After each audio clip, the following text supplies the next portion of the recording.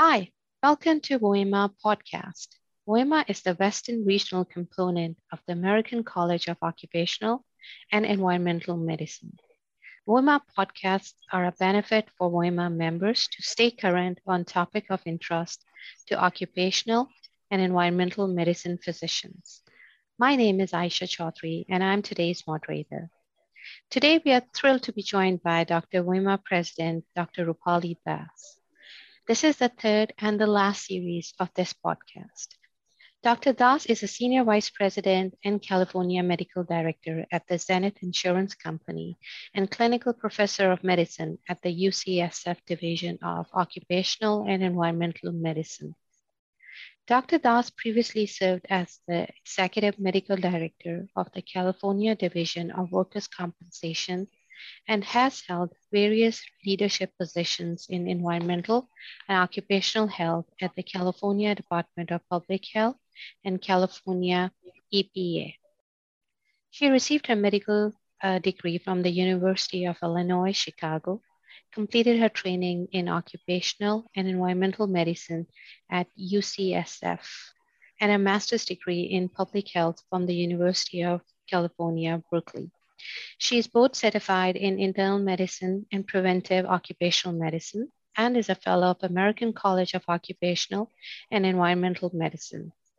She has served as chair of WOEMA's Education Committee and Legislative Committee and is a past walk chair.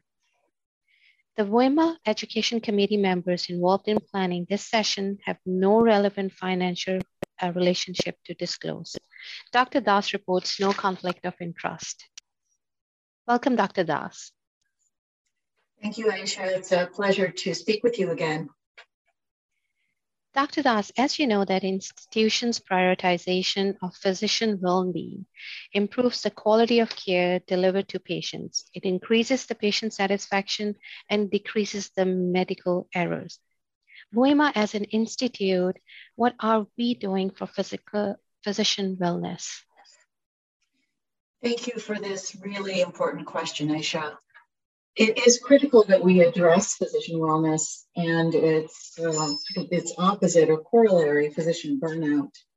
This topic, of course, has received a lot of attention during the pandemic, but we recognized it as an issue of concern even before.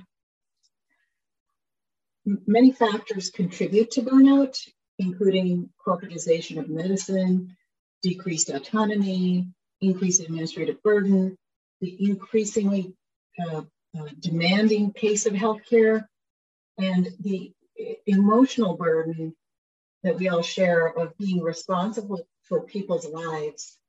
And we mistakenly think that as doctors, we have to be perfect and others come first.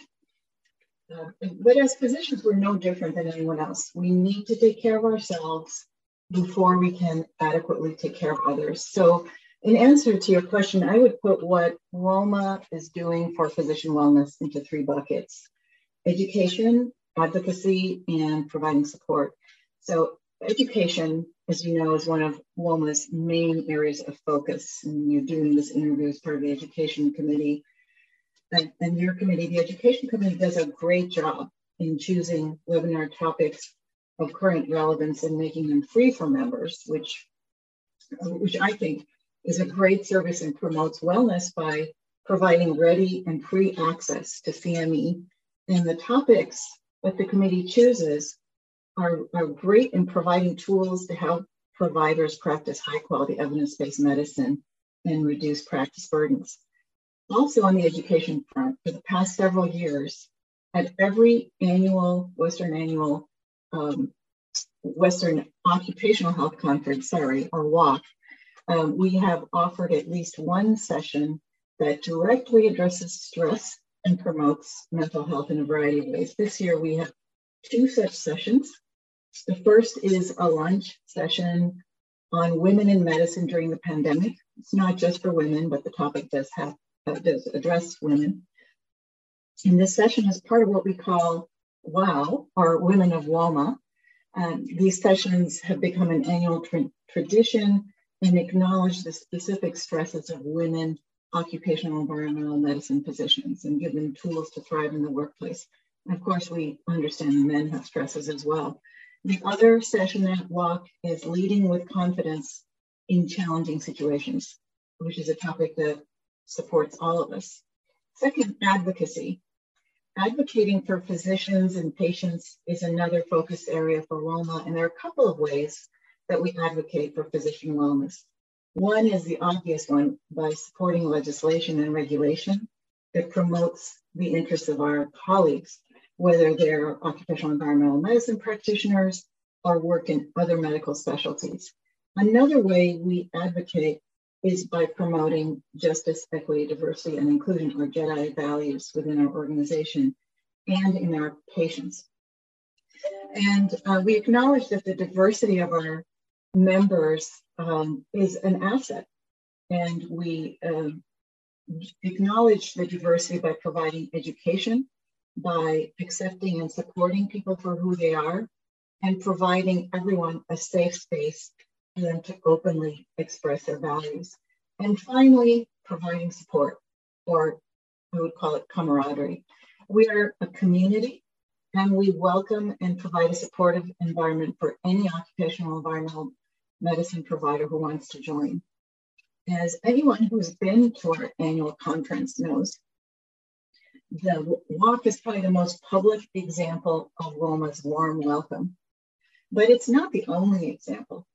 Participating in our committees is a great way to meet like-minded professionals, share experiences, get friendly advice from people who have faced similar professional and personal challenges, and provides opportunities to learn about leadership and become a leader. And I myself have benefited from the leadership opportunities at WOMA, and I would say that has done a lot to promote my own wellness. So I would say that knowing you have colleagues out there who care for you and will support you goes a long way to promote physician wellness. And WOMA does this in the 3 ways that I've described. And I'm going to look more into what other ways we can promote physician wellness, because you asked me this great question. Thanks for raising the topic.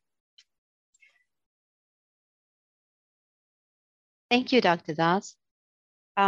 While talking about the physician wellness, I heard that you love traveling. Tell us about your recent travel. I love that question, Aisha, because I do love to travel, and it is definitely part of my wellness strategies. I love travel because it's a great way to learn about and immerse yourself in other cultures and to experience other environments, not just the cultural environment, the physical environments that are different than where we live. And it expands our universe. It allows us to learn about climate change and to learn about it in a practical way, not just read about it or study it in papers. And it's a great way to learn or practice another language, which is also one of my great interests. And I think if I hadn't gone into medicine, I might have become a linguist, because I just love language and its construction. So practicing another language is another way to learn about other people. So I've taken 2 overseas trips this year. One was a trip to Italy that had been postponed during the pandemic. And this trip combined my love of hiking and eating, because everyone knows that Italy has great food. But the other trip was more unique and from my bucket list. And this was a trip to the Galapagos. And I'll tell you a little bit about the Galapagos. The Galapagos is an archipelago of 18 main volcanic islands. It's located about 600 miles west of Ecuador. And although we know the islands for the marine wildlife and the birds, there are about 25,000 people who live on these islands. And the Galapagos are interesting from a historical perspective as well as a scientific perspective, not just a fun place to go, but they have some, substance behind them. So although it's known that they were inhabited since at least the 1500s, in this country, we probably know them best as the islands where the young naturalist Charles Darwin voyaged on the HMS Beagle in the late 1800s. The incredible wildlife on the Galapagos Islands And in particular, the finches, these little birds, as well as the giant land tortoises, gave rise to Darwin's theory of evolution described in his book On the Origin of Species. And the islands are pretty remote, which is what makes them unique. You have to be on a ship to get to most of the islands. It could be a small private vessel or a cruise ship. And it really does feel like paradise. The animals are tame, as they've had very few natural predators. And any predator actually would be a human or some animal introduced by a human, like a cat. And you can walk right up to them, although we were very respectful and listened to the naturalists who advise us to keep a distance. And because of the pandemic, we were not able to use scuba gear, but we snorkeled every day, sometimes multiple times a day, and we saw incredible sea life. We saw the Galapagos penguin, which is the smallest South American penguin and the only one to live near the equator. We saw sharks, rays, octopi, as well as land animals, giant iguanas, giant tortoises, and a wide variety of marine birds and finches. The geography was also really varied and unique and fascinating. And it was a delight to know that we crossed back and forth over the equator, even though we didn't realize when we crossed it, but we did go back and forth over it. So that was kind of cool. And I enjoyed this trip immensely because it combined several of my interests. It was a unique place. Learning about the natural world was fascinating. There was lots of outdoor activity, and it's really a photographer's dream. And I'm sort of an amateur photographer. I'm not great, but I learned a lot of techniques from my fellow travelers and the naturalists on board. So it was really something that, as I said, from my bucket list, and one of the trips I'll remember for a very long time. Yes, Galapagos is on my bucket list too. Hopefully we'll travel someday there. Earlier on, yeah. Maybe we can talk something about your photography career too at some point. It's not really a career, it's an interest, and I hope to develop it when I'm not so busy doing medicine, but yes, I do enjoy it. Awesome. Dr. Das, earlier on we were talking about your trip to Tanzania. It seems like very interesting. Why do you think it is very special to you? What made it so special for you, and special and memorable? Yeah, thank you for asking about this trip, Aisha. My trip to Tanzania indeed holds a very special place in my heart. My husband and I traveled there with the intent to climb Mount Kilimanjaro after we read the book Classic Hikes of the World. It's actually a photography book. Why do we climb it? Well, Kili, as people know it, is the tallest freestanding mountain in the world and the highest point on the African continent. And it rises 19,000 feet above the Serengeti, which is the plains below it.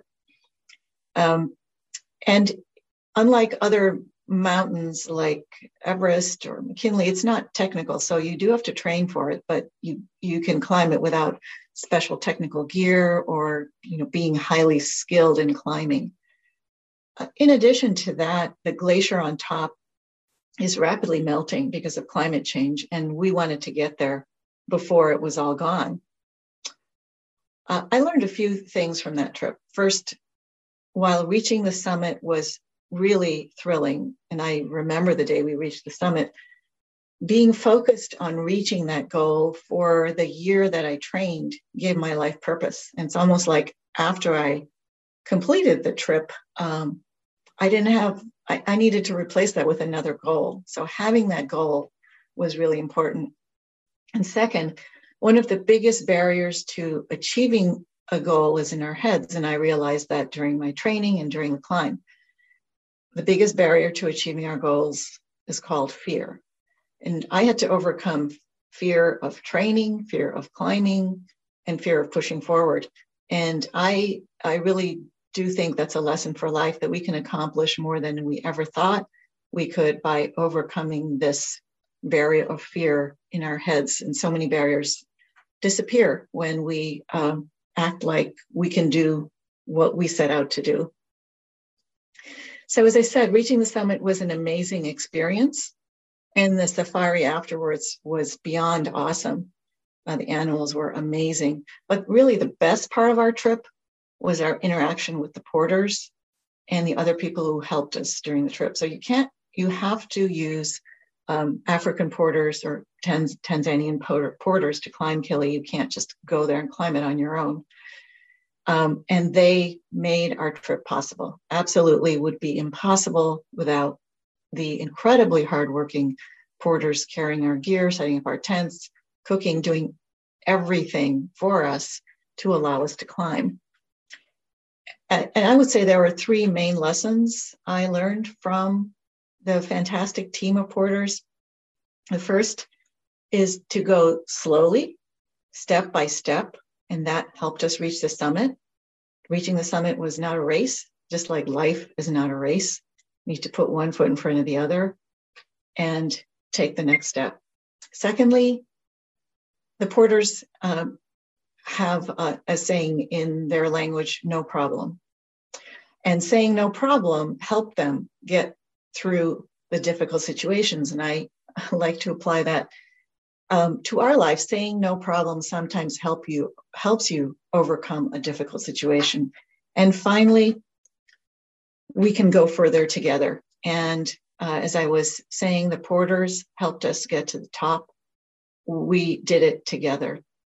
And the Africans have another saying, if you want to go fast, go alone. If you want to go far, go together. And I really believe that I lived that during this trip, and that was really valuable for me. For anyone who wants to know more about it, I wrote a blog. I have no commercial interest in this whatsoever. It's free, and I make no money off of it. It's on Blogspot, and it's called Climb Kili 2015. That's when I climbed it, 2015. So it's old, but I do have some things that are relevant to our profession because I talked about the occupational health hazards faced by these porters. And so if you're interested, you can find it on the internet. Thank you for that question. Yes, definitely. In fact, I was just about to Google it right now. Well, congratulations on climbing the Mount Kilimanjaro. And just how did you had any issues climbing the ladder of success as a woman? Yeah, from climbing Kilimanjaro to climbing the ladder of success. Yes. So I would say as a woman of color, I certainly have experienced barriers to professional advancement, whether it's because I was female or because I'm a person of color, I don't know. I was raised by my parents to aim very high professionally. Both my parents, I may have mentioned this in a prior interview with you, both my parents were medical professionals and academics, so I had great role models. And they actually encouraged me to reach even higher than them. But at the same time, there were expectations of the way women are supposed to behave. Partly these are expectations that are cultural from the South Asian culture in which I was raised, but also, and perhaps sometimes more so here in the US, I think when we look around, we don't see a lot of, or at least I didn't during the time I was young, see a lot of very strong women leaders in politics and otherwise. And women have certain behavioral expectations, and assertive or ambitious behavior has not traditionally been considered attractive or appropriate in women. So I've been in occupational environmental medicine for 30 years now, or over 30 years, and the situation has changed a great deal for the better. And over the past several years, there's been attention paid to the issue of gender discrimination, not just in occupational environmental medicine, but in medicine in general, and in professions in general. The glass ceiling and self-advocacy and advocating on behalf of our peers, other women, is pretty much accepted, but it was not necessarily overtly accepted in the past. So I would say, when I was In training, I definitely saw women who are pregnant encounter some discrimination. Women who are breastfeeding encounter barriers in the workplace. All of that, much of that has changed now. And I think it's also great that there are both informal and formal support groups to help women succeed in their careers. I have to say that my work in state government did shield me a bit from barriers that women have faced in corporate or academic settings, which I think are much more probably traditionally have been more discriminatory. And although government is not completely immune to gender-related inequities, advancement, I think, was more possible for women, and I was fortunate to see strong women in leadership positions. And I would say, I was in public health, and proportionately, there are more women in public health than in, say, the private sector, or in other medical specialties that are traditionally male, particularly orthopedic surgery, et cetera. So I never felt completely isolated. But I think, ironically, there might be more women in public health because it's a relatively poorly paid field of healthcare. And so the presence of more women may actually be a reflection of some of these aspects of gender stereotypes that we're trying to escape. I would say to the young women entering the field and aiming for leadership positions, aim high, be true to yourself. Don't take no for an answer. Look for female mentorship and female colleagues, and be kind. So being a woman leader doesn't mean stepping on other people or being unkind. But you can be kind and assertive and direct at the same time. And if you feel you are experiencing gender-based barriers, seek help from a network of professional colleagues and mentors. And finally, I would say be a mentor yourself. Pay it forward, pay it backwards. Provide mentorship to younger people, and not just women, but other young men also deserve the mentorship of women. Thank you for asking me that. Yeah, thank you, Dr. Welch. Thank you so much. Obviously, Dr. Welch, you lead a very busy life. Your schedule is always full. What are your current activities? I want to know something that almost nobody, but maybe close friends or family, would ever know about you. Okay. All right. Thank you for that question as well.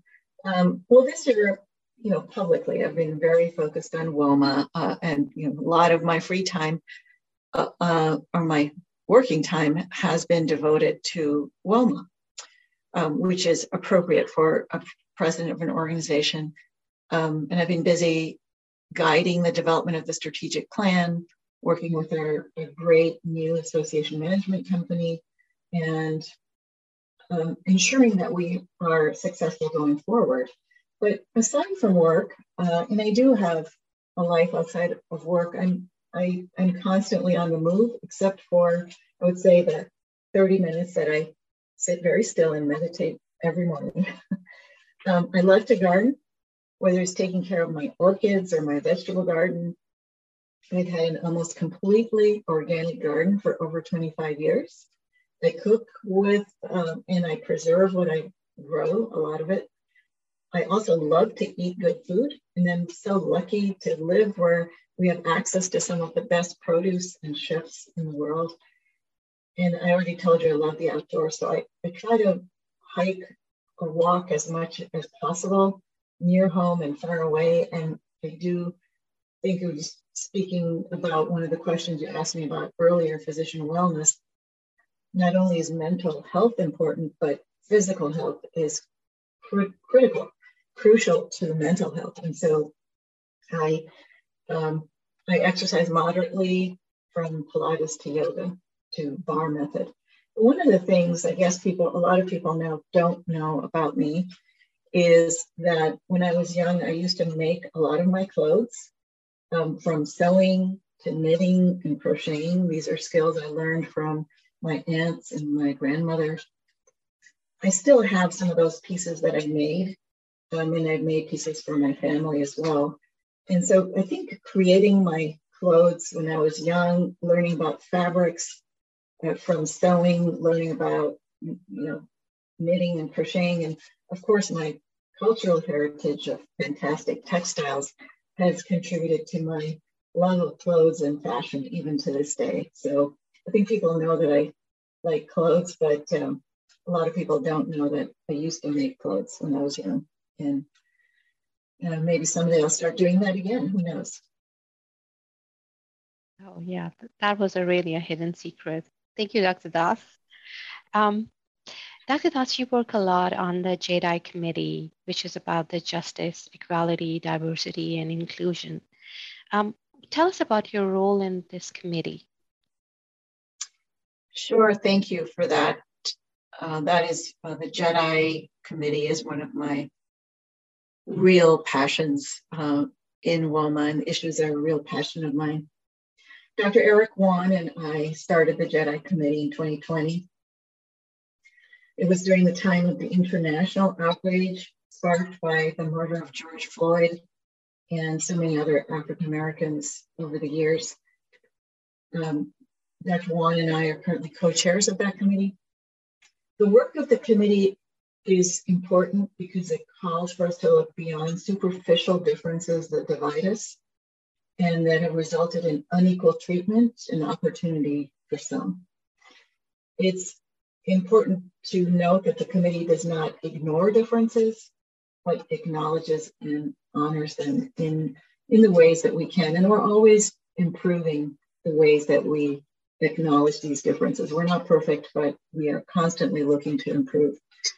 Our goal is to infuse these values, the JEDI values, throughout all parts of WOMA by including diverse individuals in leadership and decision-making while recognizing and addressing social barriers to care. And JEDI is really important to me for several reasons. Personally, first, I am an immigrant. I was born in India, and my parents made sure that I maintained strong connections to my culture and my community as I grew up. And as an immigrant and a person of color, I remain acutely aware of the consequences of being different. I had to assimilate and hide parts of myself to succeed professionally and even socially in this country. But we are who we are inside, even if we try to assimilate on the surface. Second, after the murder of George Floyd, when the Black Lives Matter movement blossomed across this country, I felt I really gained a much deeper understanding of what systemic racism is, how ingrained it is in this country. And I understood the terrible impacts it has had on African Americans and the rest of society. And I felt compelled to do something about it. And that really leads to the final aspect of why JEDI is important to me. I really feel like I have a deep sense of justice. I don't know if it's because of the way I was raised when I saw inequities or very disparate standards of living in India, or whether it's just something I was born with. I do have a sense of justice. I feel that unless we address JEDI issues directly, both internally within WOMA and in our work in the external environment outside of WOMA, we are ignoring important parts of ourselves and our colleagues and our patients. We are a diverse nation, and we really need to acknowledge it in order to create an equitable society. Every little thing we do helps to achieve that goal. And in the end, we become better people and better healthcare providers by pursuing our JEDI goals. You might think of WOMA as being this little organization, but at the butterfly effect, every little thing we do contributes to a better whole, and we contribute to a better society. And that's what I hope to do by furthering JEDI within WOMA and by extension outside WOMA.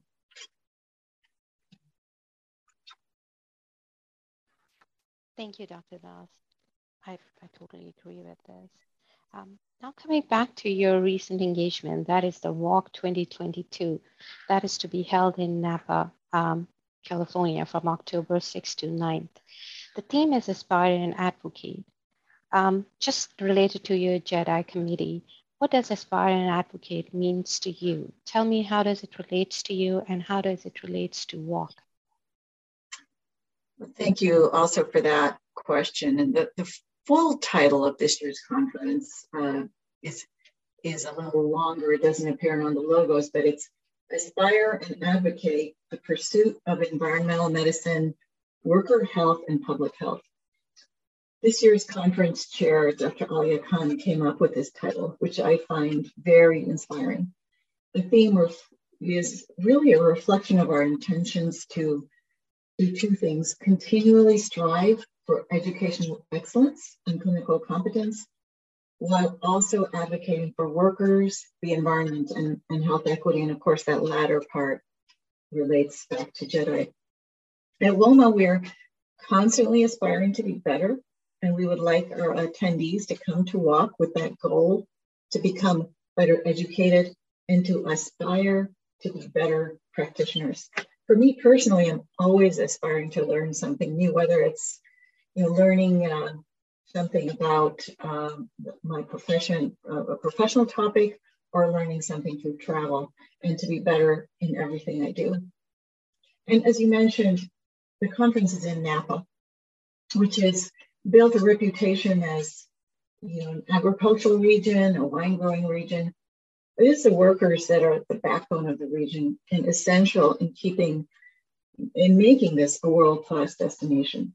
They work in agriculture, planting, pruning, harvesting, transporting, and they work in the service industry, the restaurants, the hotels, and all the other businesses that make this a world-class area. We wanted to acknowledge those workers and to advocate for them by focusing part of our conference on their lives and their working conditions. These workers are often immigrant workers, low-wage workers, underserved, and we wanted to touch on some of the regulatory issues and also talk about how we might improve their working conditions. And so we do have some sessions that specifically talk about the hazards they face, like heat illness, and we have sessions that talk about immigrant workers, and a session that addresses climate change, all very relevant to the theme of the conference and to the region, Napa. And finally, let's not forget the environment E in OEM and in WOMA. And I mentioned climate change as a topic, and the conference, as I mentioned, will address this as well. And I think through education and advocacy, we can make a difference, and that's really what the theme means.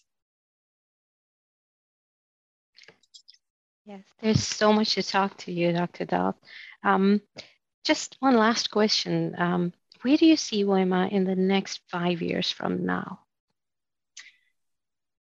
Yeah, that's a great question, and I've been thinking about that since I became president in January. And so thinking about where we're going, my main focus for this area, as I mentioned, has been to develop a strategic plan that will take us forward for the next 3 to 5 years. And we've laid out, with the engagement of a lot of talented and skilled folks, including you, Aisha, we've laid out 5 key areas to guide our work: advocacy, education, engagement, equity, and sustainability. This is going to keep us very busy and focused for the next 5 years. And some of our younger and emerging leaders have been involved in shaping the strategic thinking process, and I would include you in that, and helped us plan for the future. So I see them in 5 years building on our great foundation and building and bringing new, fresh ideas. I would like to see these young emerging leaders succeed in rising to higher levels of leadership in WOMA and put their stamp on the organization. And I'd like to see us building on the great history that precedes us. I mean, when I look back to things that have been done by prior generations of WOMA leaders, it's really amazing. And we continue to build on those achievements. And I see also increasing diversity in membership and leadership, with more people from currently underrepresented groups in the leadership pipeline. Part of our strategic plan calls on us to infuse JEDI principles into every aspect of our organization. And I would like for our members to internalize these JEDI concepts, to take these values back to their workplaces and to society. And finally, I would like to see occupational environmental medicine becoming more recognized by other medical specialties and by the public. Some of these are big dreams, but like climbing Kili, if we work together to overcome these barriers, we can accomplish these great things. Thank you for that question. Thank you, Dr. Dawes. It was really a pleasure talking to you, and looking forward towards the Walk 2022 in Napa from October 6th to 9th. And I hope we all be there, and we'll see each other then after a long time. Thank you, Aisha. I've really enjoyed speaking with you. Thank you so much. It's been an honor, and I look forward to seeing you and everyone listening to this podcast at Walk 2022 in Napa. Thank you, Dr. Dawes. Thank you so much.